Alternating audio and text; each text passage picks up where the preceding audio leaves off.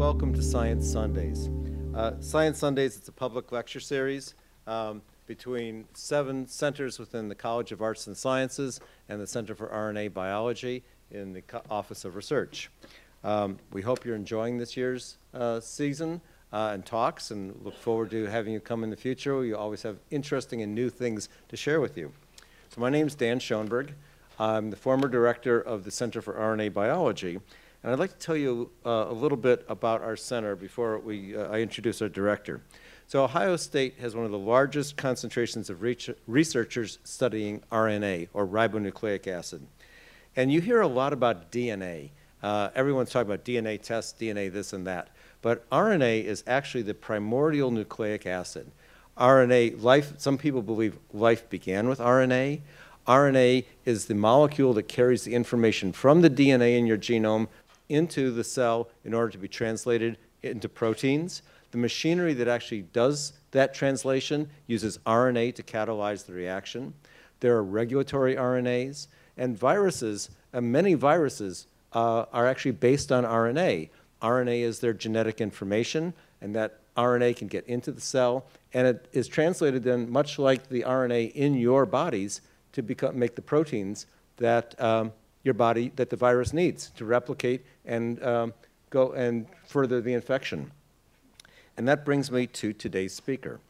So Jonathan Udell is chief of the Laboratory of Viral Diseases at the National Institute of Allergy and Infectious Diseases, where he's been since 1987. Dr. Udell has published more than 200 papers with a focus on influenza virus and the body's response to infection. I became aware of his work studying how defective translation of these RNAs leads to these, the antigens that are then presented on immune cells for the reaction to the viral infection. Dr. Udell has received numerous awards. He is a member of the American Academy of Microbiology, and he was named a fellow of Clare Hall College at Cambridge University. At its core, Science Sundays seeks to share the excitement of scientific discovery across a breadth of disciplines. Based on the size of the audience, we're clearly successful. But one area we have not addressed to this date, as far as I know, is how one actually becomes a scientist. And how does one get the skills? How does one develop the perseverance? How does one deal with the ups and downs of this to make the discoveries that we share with you? So in addition to his stellar scientific career, Dr. Udell is a passionate advocate for science and for promoting and developing the next generation of successful scientists. So please join me in welcoming Dr. Jonathan Udell, who will give us a practical guide to becoming a priest of scientific Methodism. John?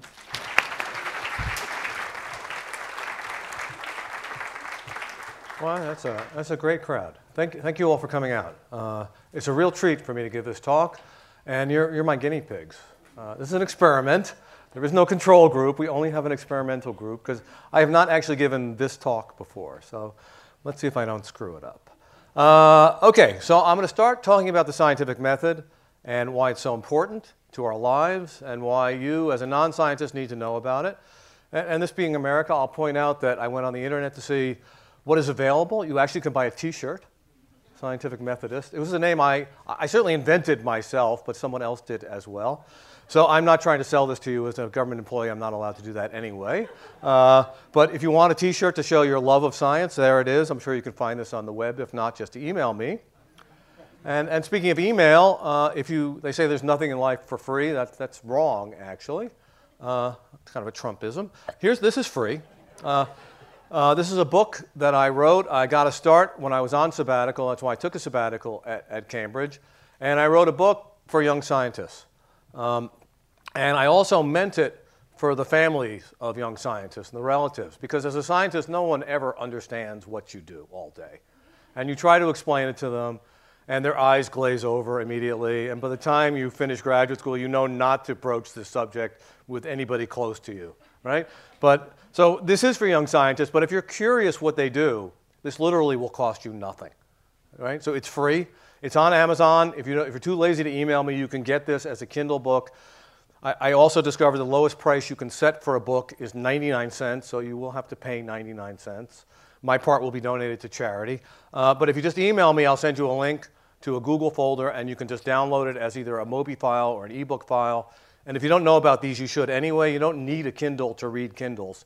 You can just download the Kindle software, and this is a really, really nice way of reading on your iPad, even your phone, but your computer. You can adjust the font. It's really beautiful. So, free ebook.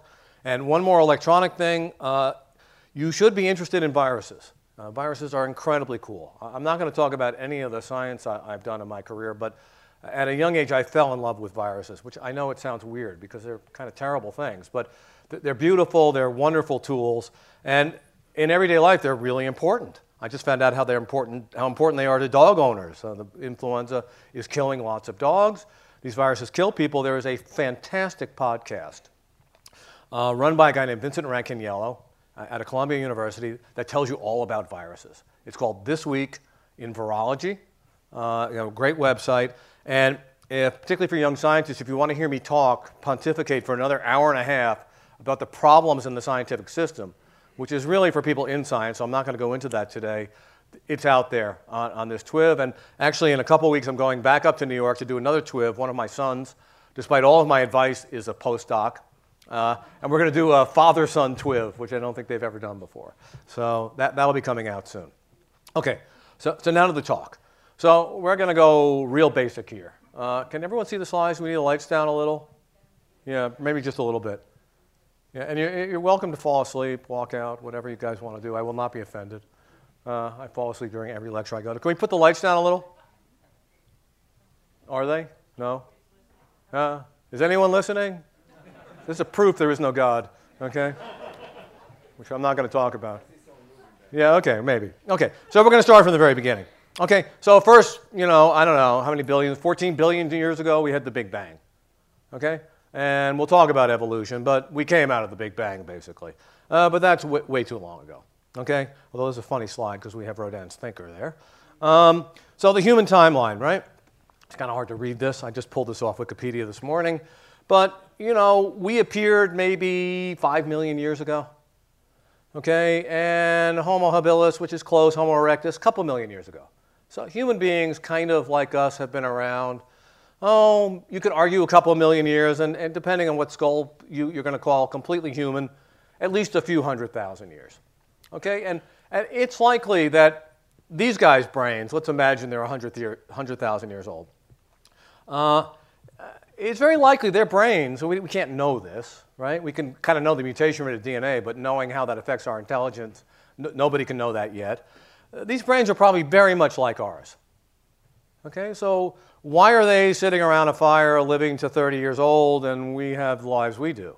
What is this difference, right? So the hardware, I'm arguing, is the same. And what has changed, basically, is the software. And, for eons and eons and many generations, the human generation back then being probably 15 years, when I was your age, things were exactly the way they are now. This is the natural state of humanity, is that nothing ever changes. Okay? The hardware is the same. It's just like any other animal. I mean, yeah, things will change as evolution goes on, as the climate changes. All that will change. And maybe one year it's hotter or colder, or a virus comes along and that changes things. But in terms of how the people approach life, what they could use in their daily life, it didn't change. There was no technology in the very, very beginning. And then, people started inventing things. This is a joke. Yeah, it's a joke. Before the wheel, we had cars, but no wheels. This is probably the deplorables. Okay, so this is a timeline of the first inventions, which you can read better than I can. And you can see, what do we got here? First evidence of fire millions of years ago, right? And you can read what happened, and things were going very, very slowly. Very slowly. I think one of the more interesting inventions of man, maybe not the most useful, is religion, which I think is an invention and not a discovery. And this happened maybe 50,000 years ago. And it's good when you give a talk like this, because you start reading about things that you probably should know, like this thing. When were various things invented? And I was really interested in that, actually. So how do we know that people invented religion? Well, they started burying each other. Probably some religious meaning to that. And this is really cool. This, I don't think, was photoshopped. although I did take it off the web, so you always have to be careful. This is in one of the Lascaux cave, where they have these incredible drawings that were made 30, 40,000 years ago, and this sort of half animal, half human, that people are also considering the first evidence for a religion. And obviously, this sort of cognitive thinking is a key step along the way that we're going, right? We started inventing fire, we started inventing other things. Obviously, a very important one is the invention of language, which is, yeah. I'm sorry if this is sexist. I got this line, I thought, oh my God, they're going to think I'm sexist, but I realized it could be either way, actually, who's saying what, right? So I don't think it's really a sexist slide. So language is obviously very important, and there's a raging debate when language began and what we consider language, but we're probably talking 100,000-ish years ago, right? So we got all these things. We got people, they're smart, the same brains, and they start inventing things like fire and wheels and clothing and art and religion and language. And it's not like nothing was invented until the scientific method. I mean, this is from Games of Thrones, so this is fictional, but people did start making some really cool things, right, as of the pyramids, as of 10,000 years ago. We had cities, and this is the real world now. These are the true seven wonders of the ancient world, right? So this was all pre-scientific method. So it's not like there was no progress over 1 million years. There was, right? And people were moving along. But the key discovery, I'm going to argue, is the scientific method. This is the most important discovery. And I'm going to attribute it to Bacon because everyone does, but that really isn't accurate. The scientific method, like every other scientific discovery, is made in incremental steps.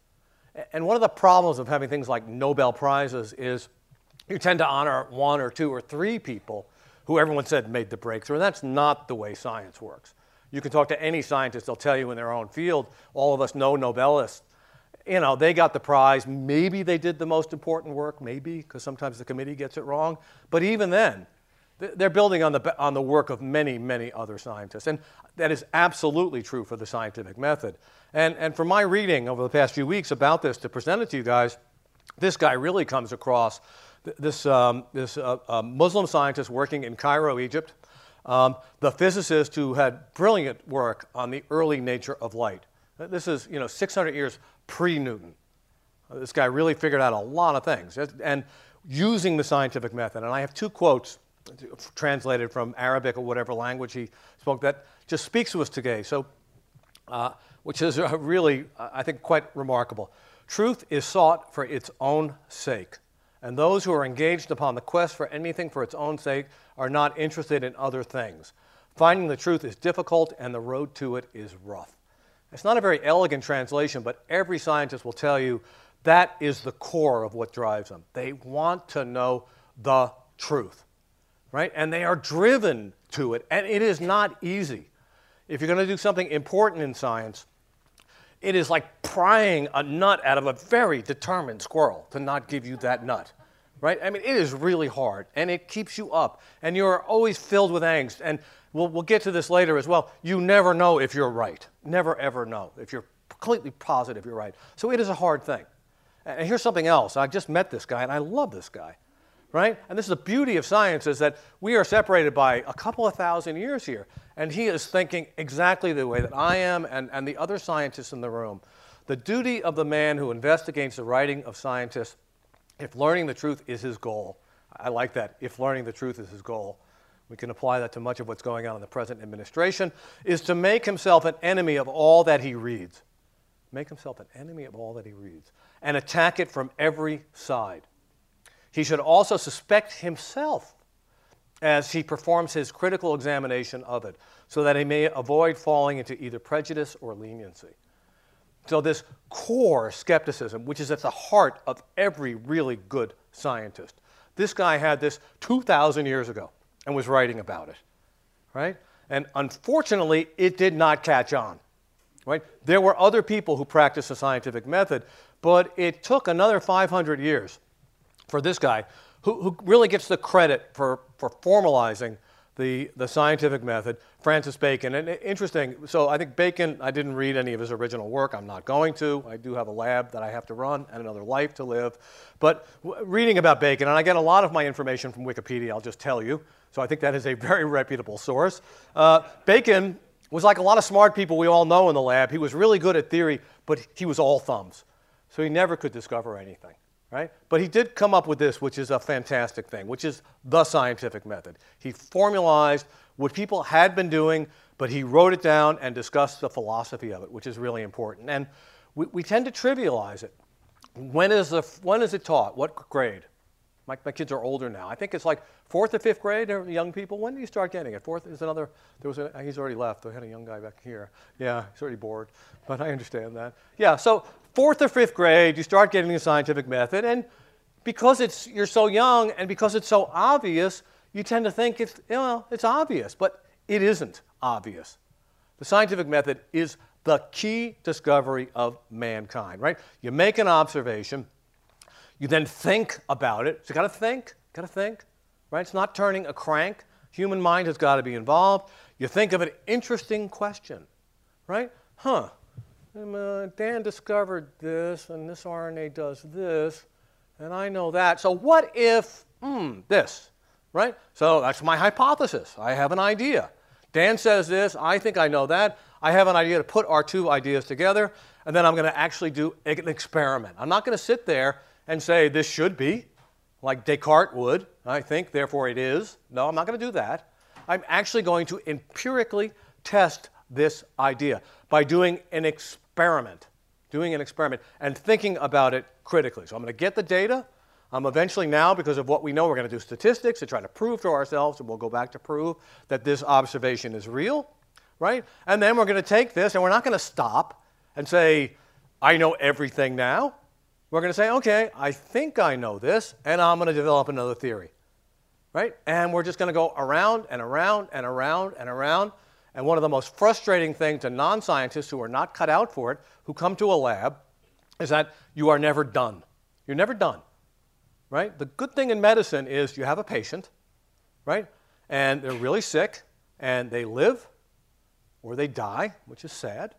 But when they live, they go away. And you're done.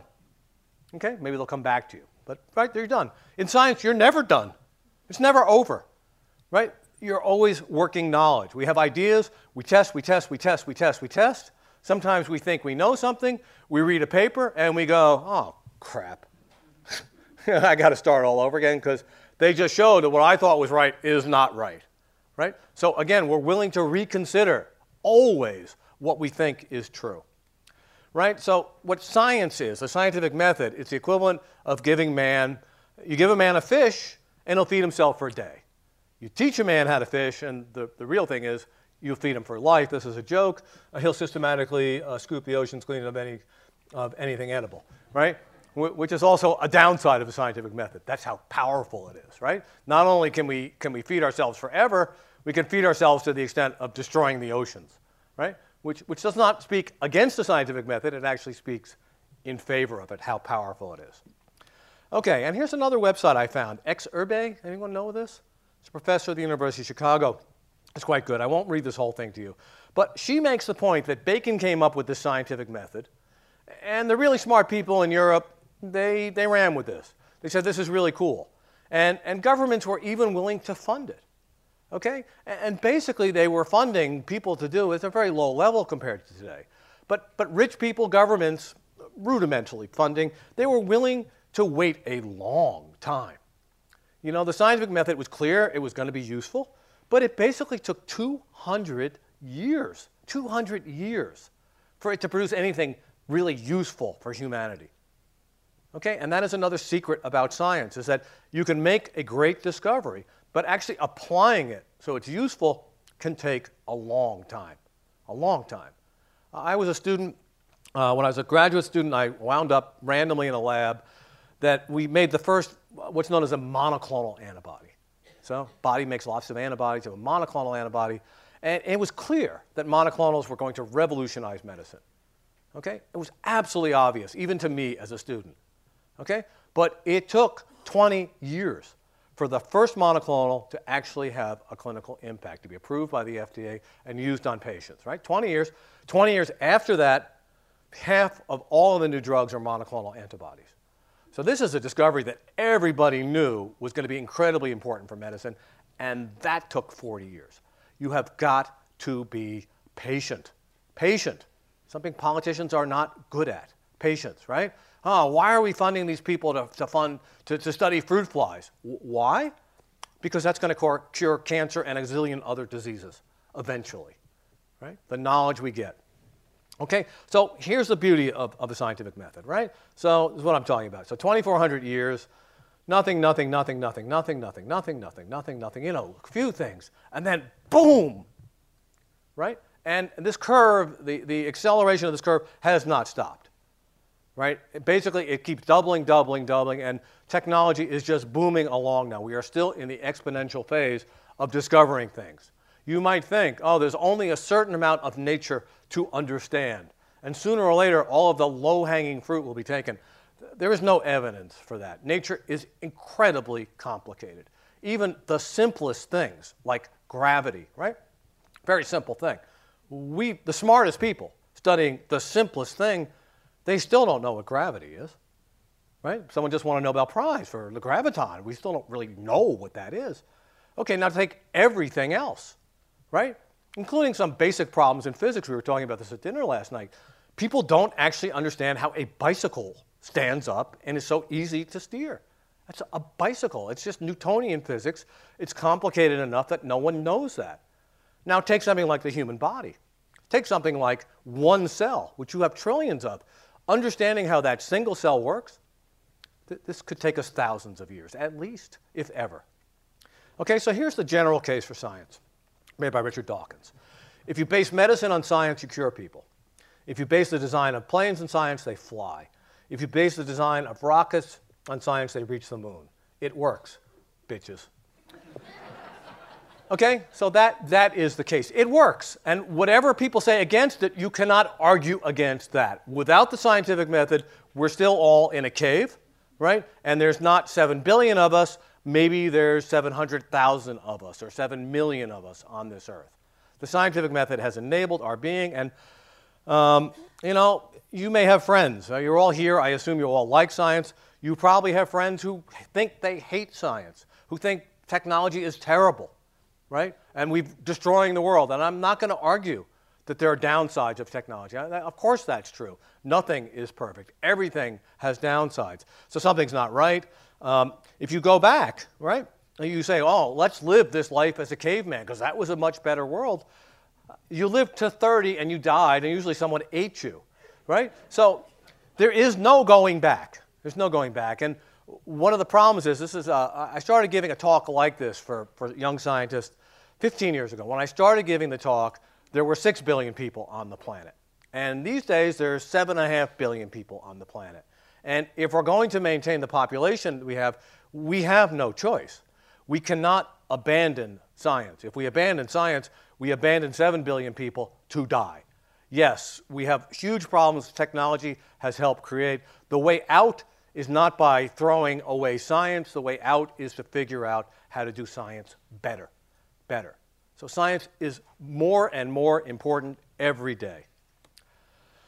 Okay, how do you tell a real scientist from someone pretending to be a scientist? So this is Einstein. No amount of experimentation can ever prove me right. A single experiment can prove me wrong. Scientists never think they prove something.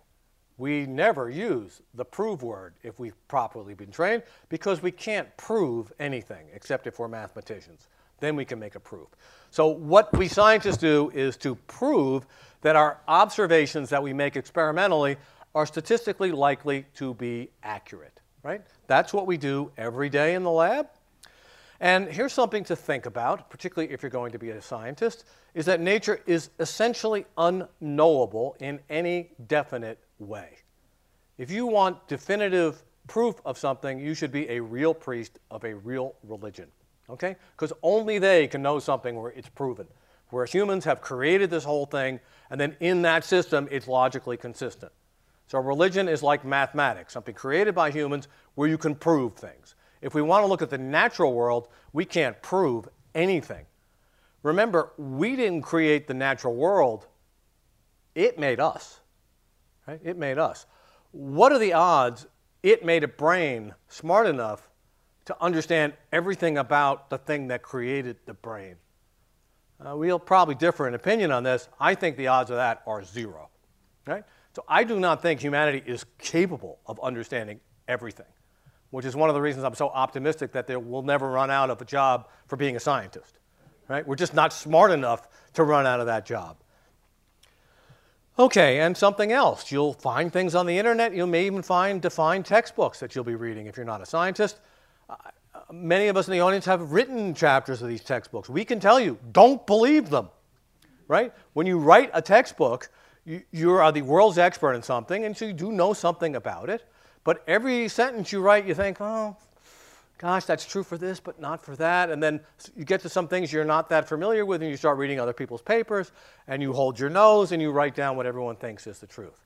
Okay? So what textbooks are guidebooks, our best knowledge at the time, what we think is going on. No scientist reads the textbooks like it's a Bible. We don't have Bibles. Right? We have things that are the works of humans that are imperfect. And something you always have to remember as a scientist is that interpretations are always subject to modification, and nearly all interpretations will be eventually modified. Your whole life as a scientist, you hope to put bricks in the wall of knowledge that other people don't have to take out completely. Right? And at the best case scenario is the brick still stays in, but we got to mend the edges of it, right? Put the mortar in a little more tightly to make sure that brick is really just perfect. Scientists are professional skeptics. That's what we really are at our core, professional skeptics. We are always questioning our assumptions. And whose job is it to decide whether we're right in the end? Our colleagues can help us, but it is our job to disprove our most cherished models and ideas. That is the job of a scientist. Right? Think of someone else in society who has a job like that. Okay? Is it someone who runs a big company to prove their product is useless? Right? It should be a politician, right, to show that something we're doing is not useful, but it tends not to be. This pretty much falls on scientists. Right? We are professional skeptics. So during my sabbatical, I did a lot of wandering, which was fun, and a lot of trips to London, only 50 minutes away on the train, and I found this. Neal's Yard is just a place downtown London. At the heart of science is an essential balance between two seemingly contradictory attitudes: an openness to new ideas, no matter how bizarre or counterintuitive they may be, and the most ruthless, skeptical scrutiny of all ideas, old and new. This is how deep truths are winnowed from deep nonsense. Carl Sagan. This is at the heart of science, this duality, right? At the same time, I'm open to new things, but I'm deeply skeptical of them. F. Scott Fitzgerald, the mark of a first-rate mind is the ability to hold two contradictory thoughts in your brain at the same time and still be able to function. Okay? That is the essence of being a good scientist. Open, skeptical, simultaneously. Okay, now, caution. Skepticism is easily misplaced, right? This is carbon dating. It's a cartoon column. I don't know. As a journalist, aren't you supposed to cover both sides? The media's false dichotomy is part of the problem. Maybe a fair system would be to allow media coverage in proportion to actual scientific evidence. But here's a blog article, right? So that's a problem. If you're skeptical of everything, you can easily show that the other side, you could be skeptical of it, even though there's overwhelming evidence, right? So I'm going to talk about 3 examples. One is climate change, right?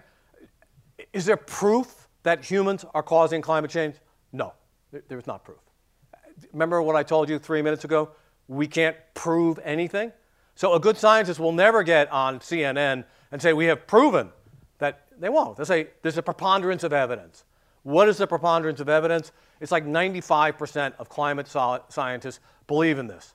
So can Fox News 5% of climate scientists who don't? Yeah, they can. So what are you supposed to do as a citizen? Well, I'm sorry. In the end, you have to trust the preponderance of experts. right? You don't have the time to go in and figure out climate science. I can't do that, right? I'm not a physicist, and even if I was, I'm not a climate physicist. You're going to, at some point, have to trust experts. And this is a big problem in society. We can have experts, and no one trusts them. We can have a debate on vaccines, what I'll get to, and Jenny McCarthy, who's an actress, she has a bigger say in this than I do, even though I spent my whole life working on viruses and the immune response. And you, as a general person, Jenny McCarthy, John Udall, I'm going with Jenny. You're a lot better looking. Probably presents herself a lot better too, right? So that's one case. Here's something even more egregious. Climate change, 95.5. Creationism, right? Creationism. Creationism, 999 to 1, I would say, and maybe even higher. So because we're scientists, we call it a theory of evolution, right? Because it's still a theory. But let me just tell you, biology can only be understood in terms of evolution. You can't be a biologist and not think about evolution. It is supported by an absolutely overwhelming amount of evidence. Overwhelming. There is no other story. There's nothing else that's plausible, actually. So if it's going to be the scientific method, we have to have a competing plausible theory. There's nothing else that's plausible, okay, to any reasonable scientist. And if you're still skeptical, and remember, I encourage you to be skeptical, because you should be, come to my lab in Washington. It's not that far a drive, right? I'll take you to lunch. Washington State or D.C. Washington, D.C. Yes, good question. I will show you viral evolution in one day. Okay, I'll take my flu virus, I'll put it under a condition that selects for an escape mutant, and this will happen actually in a few hours in my lab, right? And I will prove it to you by sequencing the RNA. Okay, so that is evolution happening in my lab every day, and evolution is going on in all your bodies every second of your life, if nothing else, from all the bacteria that are in your gut and your skin. Every time you eat a different food, take a different drug, go to sleep even, your microbiome is evolving, okay? This is a fact of biology. It is not in doubt. Okay, so the worst of the skeptics, because these guys do the most harm, are the people who question the validity and the utility of vaccines, okay? The anti-vaxxers. At best, they are sincere people, and I think many of them are, at best, but they are completely misguided. At worst, and there are people like this, they are avaricious, predatory con artists who make money on selling you something that is not the vaccine. And here's something. Real scientists question their beliefs and rely on evidence. So look at this. We have a flu vaccine. We have one for kids that, in theory, should be better because it's made in a better way. But it started not working. Okay? And so we're scientists, and we didn't just say to people, oh, no, it works. It works. I'm not going to lie to you. When it doesn't work, we have evidence that it's not working. We test the evidence, and then we say, okay, we're not going to use a vaccine this year, guys, because the evidence says it's not working. That's what a true scientist does. They don't lie. They don't make a politically expedient statement. They have the truth, and they give you the truth. Okay? Vaccines are not perfect. They are not. Okay? Everything you put into a human body has side effects, without an exception. But they are close to perfect. They have saved more lives than all other medical interventions combined. Smallpox alone, one virus that we have eradicated, which is perhaps the greatest achievement of modern medicine, killed 400 million people in the 20th century alone. 400 million people. Eradicated by 1980. How many million people died since then? Anyone from the audience? 0 million people. 0 million people. So you think that vaccine works? I think so, right? They have by far the highest benefit-risk ratio of any medical intervention. Medicine is fantastic. Many of you are on drugs. There's not a single drug you take. I'm on 3 drugs, 3 medications, right? Not a single medication you take that does not have side effects. Vaccines are no exception. They have side effects. The benefit, however, is so much greater than the risk. There's nothing else in medicine like it, right? And most important thing, if you have kids or grandchildren or friends who have kids, have the kids vaccinated. There's no qualification here. right? Vaccines save lives. And if you do not have your children vaccinated, you are irresponsible as a parent, and I'm not going to water that down, okay? It's almost criminal to me if you don't have your kids vaccinated, because here's something we know that works, right? It is your job to have your kids vaccinated. Something else about the scientific method, it isn't just about science. It's about using evidence to make rational decisions. And it's no coincidence that the scientific method was formulated when the Enlightenment was occurring in Europe and people were thinking about the best way to govern themselves. So our own Constitution, one of the greatest political documents ever written, if not the greatest, is based basically on applying the scientific method to politics. Right? So this is not just the basis of science, it is the basis of a reasonably governed society. It's at the heart of everything, scientific method, right? And as a scientist, you have to have a passion for it. Okay, so here's a high priest of scientific methodism. Everybody needs to be educated in the scientific method, whether you're a scientist or not, because it's at the heart of society, right? And we do a bad job in this country when we let people be educated without this appreciation. We're failing at some basic level in science education, because teaching the scientific method at its heart also teaches people to think rationally. And if we don't have rational people who vote, we cannot possibly have a rational government. It's not possible, right? So we have to do a better job in education. Okay, but to become a true priest of the scientific method, you will need a PhD, right, or a doctoral degree or equivalent experience. So that's going to be the rest of the talk. Okay, so just cutting to the chase, actually. What is the most important job of a scientist? And this took me a long time to appreciate this. Only in my mid-50s did I finally get this. What is my most important job? Is it to make discoveries that I love, that I always thought was my most important job? It is not. Because I just told you, my discoveries may be wrong. Some bright young person will come along tomorrow or 20 years from now and look at my old papers and go, oh, that stuff is all wrong because of this that he didn't know. Okay, so I hope to put bricks in the wall, but maybe someone's going to pull them out. But here's my most important job, is to train the people who can properly pull the bricks out of the wall. So the most important job that I have, or Dan, or all the scientists in the room, is to train the next generation of scientists. It is actually far better to do science right and get the wrong answer than do science wrong and get the right answer. Because at the end of the day, science is self-correcting if people do it properly. And once we destroy that link, once we blow out that flame, we've lost everything, right? So the most important thing is to train the next generation of priests. That is the most important job that we all have, to make sure that they can train the next generation and so on. And I use the torch as a very appropriate metaphor, right? People may be thinking, well, science is never going to go away. Really? Really? Never going to go away? Let's take a country that was leading the world in everything, culturally, scientifically, without question, in the 1920s. Who would that country be? It would be Germany. And what happened? One election by a leader elected with less than a majority, and Germany just forgot about the scientific method. Right? So you think that can't happen here? Huh? Huh? Enough said. Okay, so the key to being a scientist, for you young people out there, or if you're just starting, you become an expert in something you are passionately interested in. And this passion is part of the scientist fiber. Okay? So I'm going to tell you one path to science, which was my own, right? So the game of life, you guys remember this when we were kids, right? This old game, I used to play it. And it's been updated now, I can see, inside out, but still the same game. So what happened to me? Was I born knowing I was going to be a viral immunologist? I was not. When I was 12 years old, right around puberty, I don't think it was a coincidence, I got interested in the human body, right? And I never forget it. I was in a bookstore, and there was this book called The Human Body, and I opened it up, and I was looking for things, but right? But then I saw these diagrams. I was like, whoa, boy, is that cool. That's what's in there?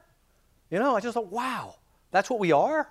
And I just, at that point, I want to be an MD.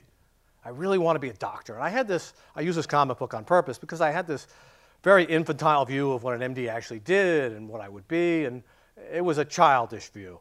And it was encouraged, but it's actually a very nice book by this guy, Gerald Green. It was a movie, The Last Angry Man. This was a general practitioner in Brooklyn, which was near where I grew up. And he wasn't making any money, and he took care of poor people. And so from age 12, when I read this book and the anatomy book, I wanted to be a general practitioner. That was my goal, right? Goal. My parents knew I was completely unsuited for this because of my personality, among other things. And they would tell me, you know, John, maybe you should reconsider. But I did have that passion, right? I've always been passionate. So I went to Princeton. I was lucky enough to get in. My high school record was mixed, but I had the right phenotype. If I wasn't interested in something, I didn't care. But if I was interested in something, I got obsessed. And that's what it really takes to be a scientist. And that's a really good marker when you're looking for kids to take in your own lab. Someone who, they're not going to do what people tell them necessarily, but then they get interested in something, it's like, bam, the light goes on. And I was like that. So I'm at Princeton, I'm a pre-med, I'm extremely competitive, because it was like now, it was really hard to get into medical school. And you know, there were all these barriers in my way. I took all these science courses that I wasn't all that interested in. But to graduate from Princeton, you had to do an honors thesis. You had to. It wasn't optional. So I was in a lab. I had to be. I just got really lucky. I wound up working with a guy who scientists will know what this is, discovered P53. His name was Aaron Levine. It was a fantastic lab. I had mentors in the lab from one of the postdocs, and one of the graduate students in the lab is Art Levinson, who became the CEO of Genentech. I mean, it was just lucky. All the good things in my life have just been pure luck, basically, right? And I'll admit, who you marry, getting into what school, winding up in this lab, and I fell in love with research, right? And you never forget it. You do your first experiment, you're alone in the lab, late at night, and everything I did as an undergraduate was all an artifact, right? Everything was wrong. There were no bricks I put in any wall. The bricks I was dropping on my feet, okay? So there were no bricks, but you think you made a discovery, which is good enough. So there you are, you know, it's 10 o'clock at night, all your roommates are out drinking beer, you're in the lab, and you get your data. Oh my God, I know something now. No other human being ever knew before me. That's the hook. That's the hook that gets most scientists. This thrill of making a discovery. Okay? So I didn't make any discoveries, but I was a really good student. And that's a letter that I still have that I've reprinted here from Arnie, my boss, saying, you know, John, if you wanted to be a scientist and not an MD, you'd make a first-rate scientist, in my opinion. And that changed my life. You have someone you respect who boosts you and says you're talented, you can change that person's life, right? And I encourage you to do that. When you see good people around you, do not be shy about what you think of them. If they're really good, tell them, because you can change their life. And that changed my life. Because I got to Penn Medical School. I was a good student at Princeton. I studied really, really hard. Arnie had gone to Penn as a PhD student, and he helped me get in.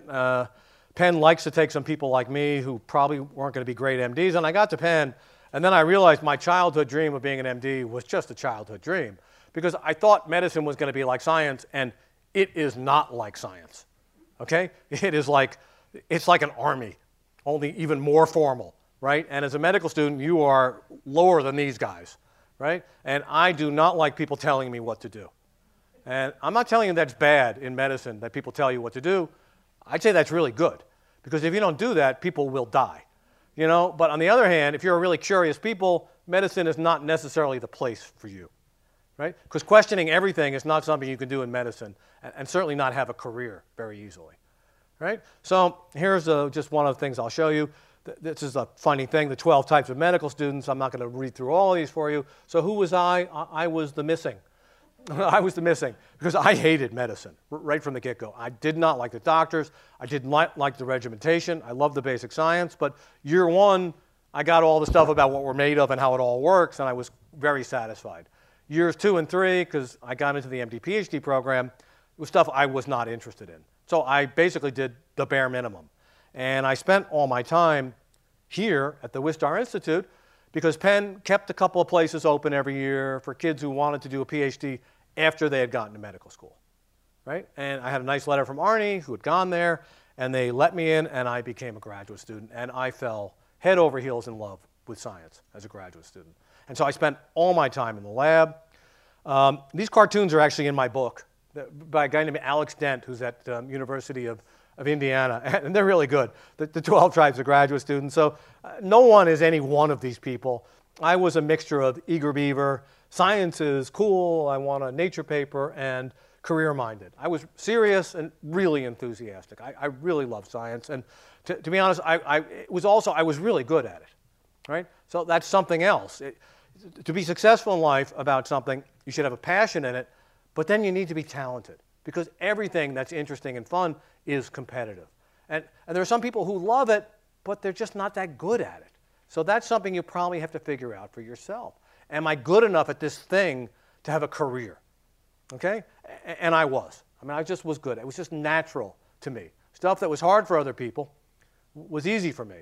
And medical school was the opposite. And so I was really good at science, and I was really bad at medicine. I mean, I was the worst out of 164 students in the class. And that was valuable too. It's good to be bad at things, right? It's good to fail, because it teaches you what success is, and that you're not God's gift to humanity. You're good at some things and not good at others, and it gives you empathy for other people who aren't good at everything either, right? So failing at things is fine, right? I have a weekly reminder. I play jazz. I'm not very good.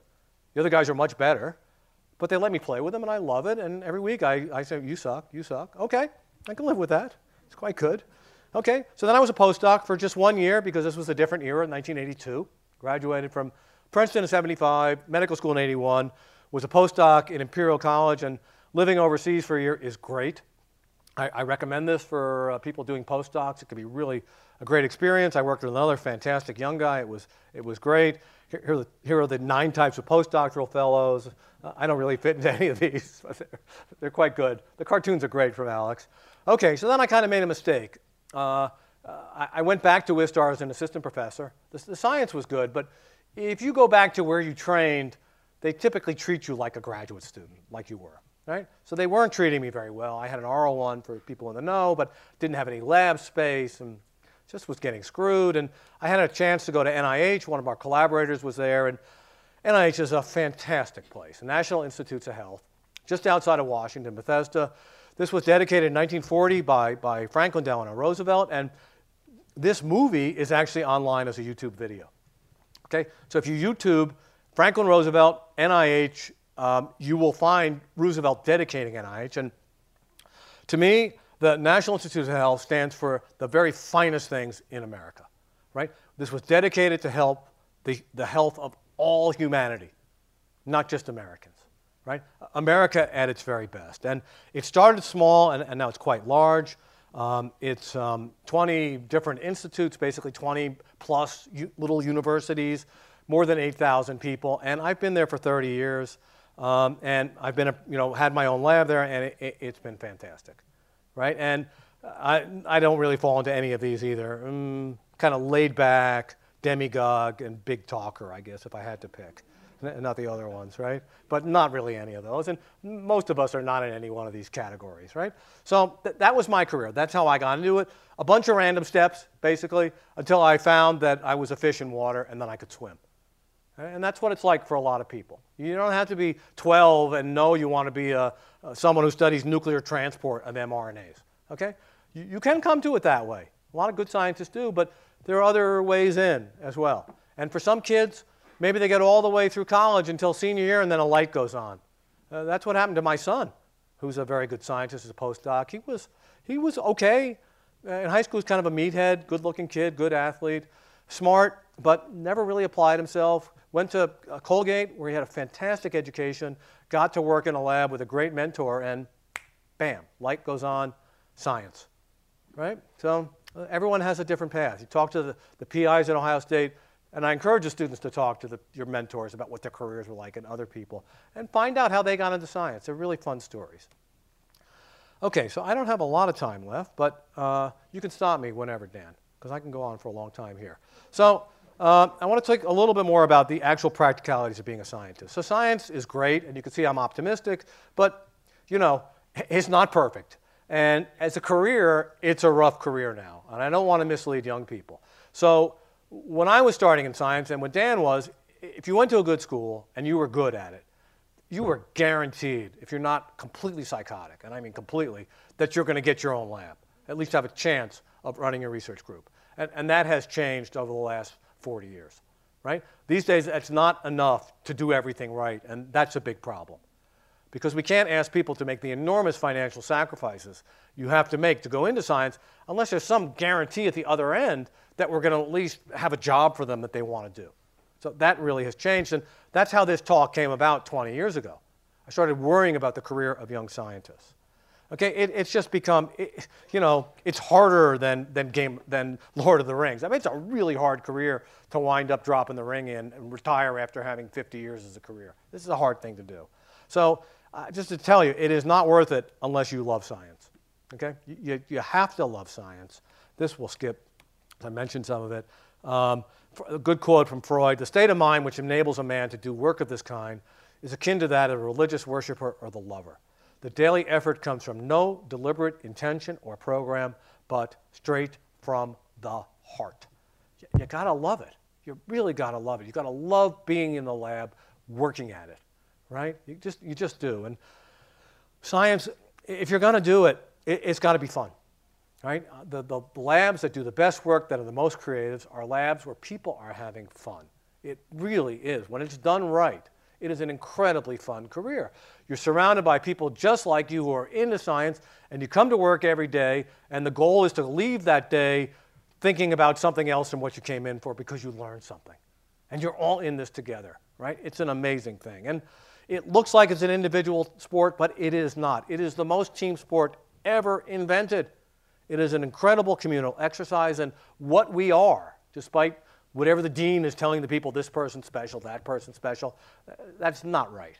We are all basically ants in the international scientific community. All of us come to work every day to make discoveries, to share with humanity. And that's true of the chairman of the department to the undergraduate working in that lab. We're all doing that job from all over the world, and that is an amazing thing. You go into labs, almost any university in the world, there are people from all over the world. It is Star Trek in real life, right? People from all over. Tell me another career like that. And not only that, once you start running a lab, have people come from all over the world, you can go all over the world and get off an airplane and have your former postdoc or student meet you, or your colleague who works on the same thing, and you're already friends because you've been reading each other's papers, right? It's an amazing thing. And it actually is a force for world peace and understanding, right? It is a fantastic thing that we have people coming all over from the world to work in America and then go back to their own countries. Because then we have crazy things going on in America. They can tell all their friends, yeah, America, not everyone is like this guy. There's some really nice people there, believe me. Okay, I've worked there. It's a great place. Okay, so how to make discoveries if you're really embarking? Cross-pollination between fields pays huge dividends. Knowledge in one field, take it to another field, you can often make great discoveries, so you want to be the bee. You want to be the bee, right? That's just some ways to do it. We'll go through that. You guys recognize him. Tao Pan, tRNA guy, best paper from my lab ever. Collaboration between me, viral immunologist, Tao Pan, RNA biologist. Our two minds together, 1 + 1, 11. That's the way it works in science. Two different things, work on the same problem, you're going to make new discoveries. Okay, so just something that may be surprising to the non-scientist. You don't have to know everything before you do an experiment. Sometimes knowing too much is bad because the stuff you know is wrong. Okay? So here's the key to biology. It's not like physics where you can sit down and figure out how things work with a pen and paper. To make a discovery in biology, you actually have to do an experiment. You have to do an experiment. You can't just sit there and read everything and theorize what it is. You have to get your hands, get off your chair, go to the bench, and do some hard work. Okay? There is an exception. If you're a bioinformaticist, then you don't have to do any experiments, but someone else does, right? My lab does. So someone has to do an experiment. Okay, so here's a case study. So you're a graduate student, and you have this great idea, right? You're going home at night, you're cycling back through the campus, and oh, man, what if we did this? So you can't wait to get in the next day, talk to your mentor. You walk in her office, and you're really excited, and so she's got a big smile on her face because we love it when the people in our lab are excited because that is our job, is to keep them enthused, right? That is actually our main job. And you're explaining your idea to her, and the smile goes neutral, and then for the next hour, she politely tells you this is not going to work, and even if it does, it's going to be uninterpretable. Okay? Now, if you're a good student and this happens to you, you will leave my office and you'll think about it. And if you're a really good student, you'll think, man, John is getting old. You know? 30 years ago, maybe he was smart, but I think he's lost it, like he forgot the stuff he told me last week. So I think I'm going to do the experiment anyway. Okay? So my advice is, if you're really keen on doing an experiment, is just do the experiment. Because the best students, sorry, went too fast. If you search the internet for pain in the ass, this to me is the funniest slide. The best students, they're pain in the ass. They will not listen to you. Okay? And that is the way it should be. Remember I told you why I went into science instead of medicine? In medicine, people tell you what to do. In science, they shouldn't. And if they do, you're not, and you listen, you're not suited for it. So if you're going to run your own lab one day and make independent discoveries, what do you think? At some point, you're going to be walking home from the bar and a fairy is going to fly over your head and sprinkle you with dust and poof, now you're a PI running your own lab and you have your own ideas. It doesn't work like that. If you're going to be a scientist, from day one, you take responsibility for your own research and you believe in your own ideas. Okay? And if you keep doing this, sooner or later, you'll have the great experience that most of us have had of walking into the boss's office with your notebook open to that experiment that he told you not to do, and you're going to have a shit-eating grin on your face, and I'm going to know why you're there, and I'm actually really happy. Why am I happy? A, I know you've made a discovery, and B, really why? Because you are the first step into becoming an independent scientist. You are thinking for yourself, and you are not listening to me or anybody else if you think you have a good idea. That is how you become a scientist. You ignore what everybody else thinks, okay, and you pursue what you think is true. Okay, now there are boundaries to that statement, okay, that we can discuss during the reception. Okay, okay, I got a few more minutes, huh? Yeah. Yeah, okay, so how to make discoveries, interpreting your data is critical, right? It isn't simple. It looks like it's just a wheel, this scientific method. It is not a wheel. Where the creativity often comes into play is not in the hypothesis, it's seeing in the data what no one else sees. Very often, 6 labs will do the same experiment, 1 lab makes a great discovery. Because where a lot of the creativity is seeing the data what the possibilities are. And that is the time to really start thinking. Right? And it's really fun to do this as a group. As a group. Get together. What is the most interesting thing this could possibly be? Okay? That's really fun.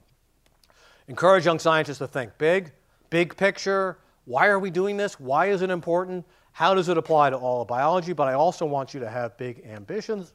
And when that apple hits you and you think gravity, I don't want you to be too afraid to say, I have discovered something important. I've seen this in my own lab. Right? People do everything right. Great idea, great experiment, great interpretation, really cool answer. Oh, who am I to have discovered something so important? No, you cannot have that attitude. You've got to have the attitude, I can make a great discovery.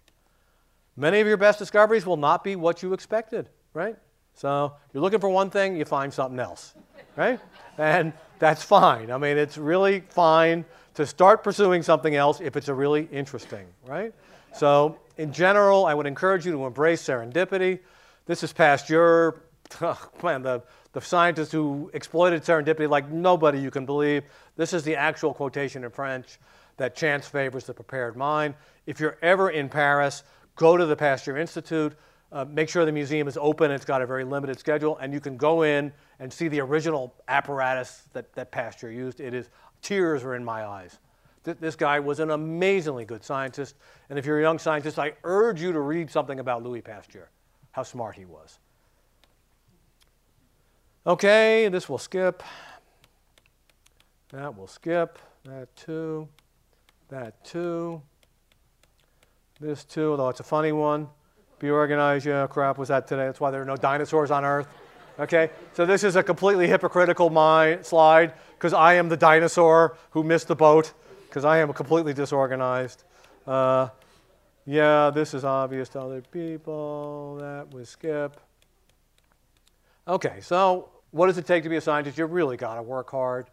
50 hours is a minimal, right? And this is not a joke. What else do you have to do? It's young people who aren't married. They don't have kids. No one says it's easy. They make no money. But your attitude as a young scientist should be, oh my God, someone's paying me to do this. I can't believe it. This is so much fun. I want to spend 100 hours a week in the lab. Right? And if you don't want to do that, we have a word for you. It's called normal. You're a normal person. Right? Science takes obsessed people. That's what it takes. Right? And again, it cannot feel like work.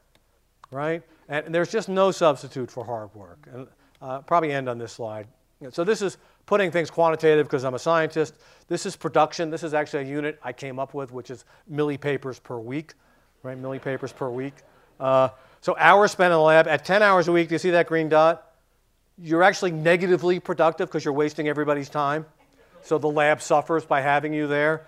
At 20 hours a week, now it's neutral. 30, 40, it's not linear. It's a logarithmic curve until we get to past 80, and then you're psychotic, and the lab, again, will suffer until we get rid of you and get mental help for you. Right? So the curve basically looks like this. Until you get to 80 hours a week, you're basically in the logarithmic part. And why is that? Well, you are working harder, but it also means you're obsessed, which is part of it. Your brain is always thinking about what's going on. You go for a run, the ideas keep bubbling up. We were just talking about that at lunch. Where do your ideas come from? Because you're obsessed, you never know. You go out walking, you run your dogs, an idea bubbles into your brain, right? That's just the way it works when you're a scientist. Okay, so time's up, and we'll end there. This is just encouraging. If you go do a postdoc, make sure that other people coming from that lab actually haven't suffered this fate, which can happen. And then maybe I should just end this, okay? So I spent the second half talking about the only way to be successful is to run your own lab, and that is not true. So no longer the dirty little secret of science. Most graduate students, they will never be principal investigators. They will not have their own lab. What is the number? According to NIH, it's 14%. According to what I can gather, it's probably closer to 7% of graduate students will eventually run their own lab. So literally, the alternative career is being a PI. And we should no longer say alternative careers. The most alternative career there is statistically is being a PI yourself. Right? So there are many things you can do with your PhD. I gave this talk at Hershey, Pennsylvania a number of years ago. They challenged me to come up with a list, which I sent to them afterwards. That's a joke. That's a joke. There's a lot of things you can do with a PhD. The good news is that PhD training provides skills that will translate to many interesting, good-paying jobs. Thinking logically and critically, writing, speaking. In case you're wondering, you don't have to be in your 20s to start a PhD. I was really surprised with this. This was just in Nature last week. 6% of PhD recipients in life sciences are older than 45. So something like 15% start their PhDs after 40. You can do it. That's the beauty of being an American. You can always reinvent yourself. It will be painful. And I will end on this thought. Scientists have an important role to play in society and the political process. If we don't preach the gospel of the scientific method, nobody will, so that's on us. Education begins in the local schools, and then we're going to have to make science a more attractive career. Advantages of becoming a life scientist, saving the world, yes. You get a free degree, true. Freedom, you can show the world how smart you are. There's a never-ending challenge. Learning never stops. See the world, so you can join the Navy, become a scientist. And friendship. So that's it.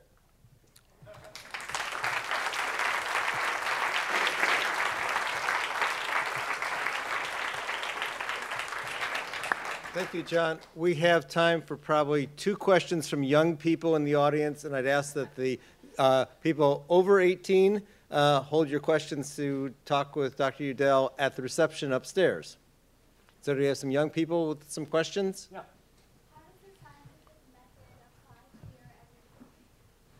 To your everyday life? Everyday work or life? Like your work. Work? Well, work, it's everything. Right? We're in the lab, we're doing experiments, and every experiment is applying the scientific method. Every single one. Right? So what do scientists do all day? Right? Sometimes they actually sit at the bench and do experiments, but then a lot of the time is actually analyzing the data. Because these days you do experiments, you get lots of data. Sometimes you get enough data, it takes you a month to analyze the experiment. And that is all part of the scientific method, going through the data. And then what do? We criticize each other. So you take your data and you come to my office or one of your colleagues next to you and you go, here's what I discovered and this is what I think. And they start criticizing you. Well, how do you know this? How do you know that? How do you know this? How do you know that? Did you think of this? Did you think of that? Did you think of this? Right? These are called controls, right? Did you do this control, that control? And the way we say it, control looks like a very obvious thing. You know, it's a way of making sure you're right. But the controls are never obvious. They're really subtle. And that's where a lot of creativity comes in. So the scientific method, again, it's not just this crank. We don't just put meat in and get hamburger out, right? Logically, we do that. But it's thinking, thinking, thinking, thinking, right? That being said, if the data are wrong, all the thoughts are wasted. Okay? So we think a lot on how to do the experiment the best way possible. And then when we do the experiment, this is not easy. Doing an experiment is like learning how to be an elite athlete. Okay? It actually is an athletic event, but the actors are your fingers. Okay? And you have things you manipulate, like pipettes and tubes. And it's a very involved process. So it looks easy to be a scientist. It is not easy. Okay?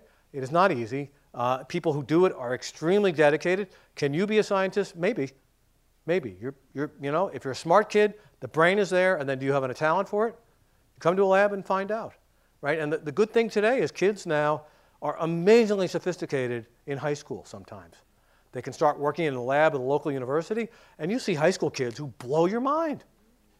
Okay? Blow your mind. They ask you, and here's what I thought. I was in New York giving a seminar, and New York's got all these talented kids at these magnet schools, and I realized what they should do is that every laboratory in New York City should have one student assigned from them from Bronx School of Science or Stuyvesant or the other elite schools to ask questions. Because sometimes the best questions are asked by 15-year-olds, right, who are smart, but they don't know anything. And so they see the emperor when they have no clothes. Okay, so can you use a scientific method? You can. Right? Once you're old enough to do mathematics, you can use a scientific method. So, okay, last question. No, you don't. Isn't that funny? So they make us take all this math, right? And in my generation anyway, we hardly ever use it. But here's the thing. Their generation, the young scientists, and your generation, because the amount of information we're getting is so huge now, math is becoming more and more important again. So you have to, the real answer to your question is, yes, you have to pay attention to mathematics. Yeah. On that note, and I agree with John, you know, you better study math. Better study math. Hey, please join me in thanking John Udell, and join.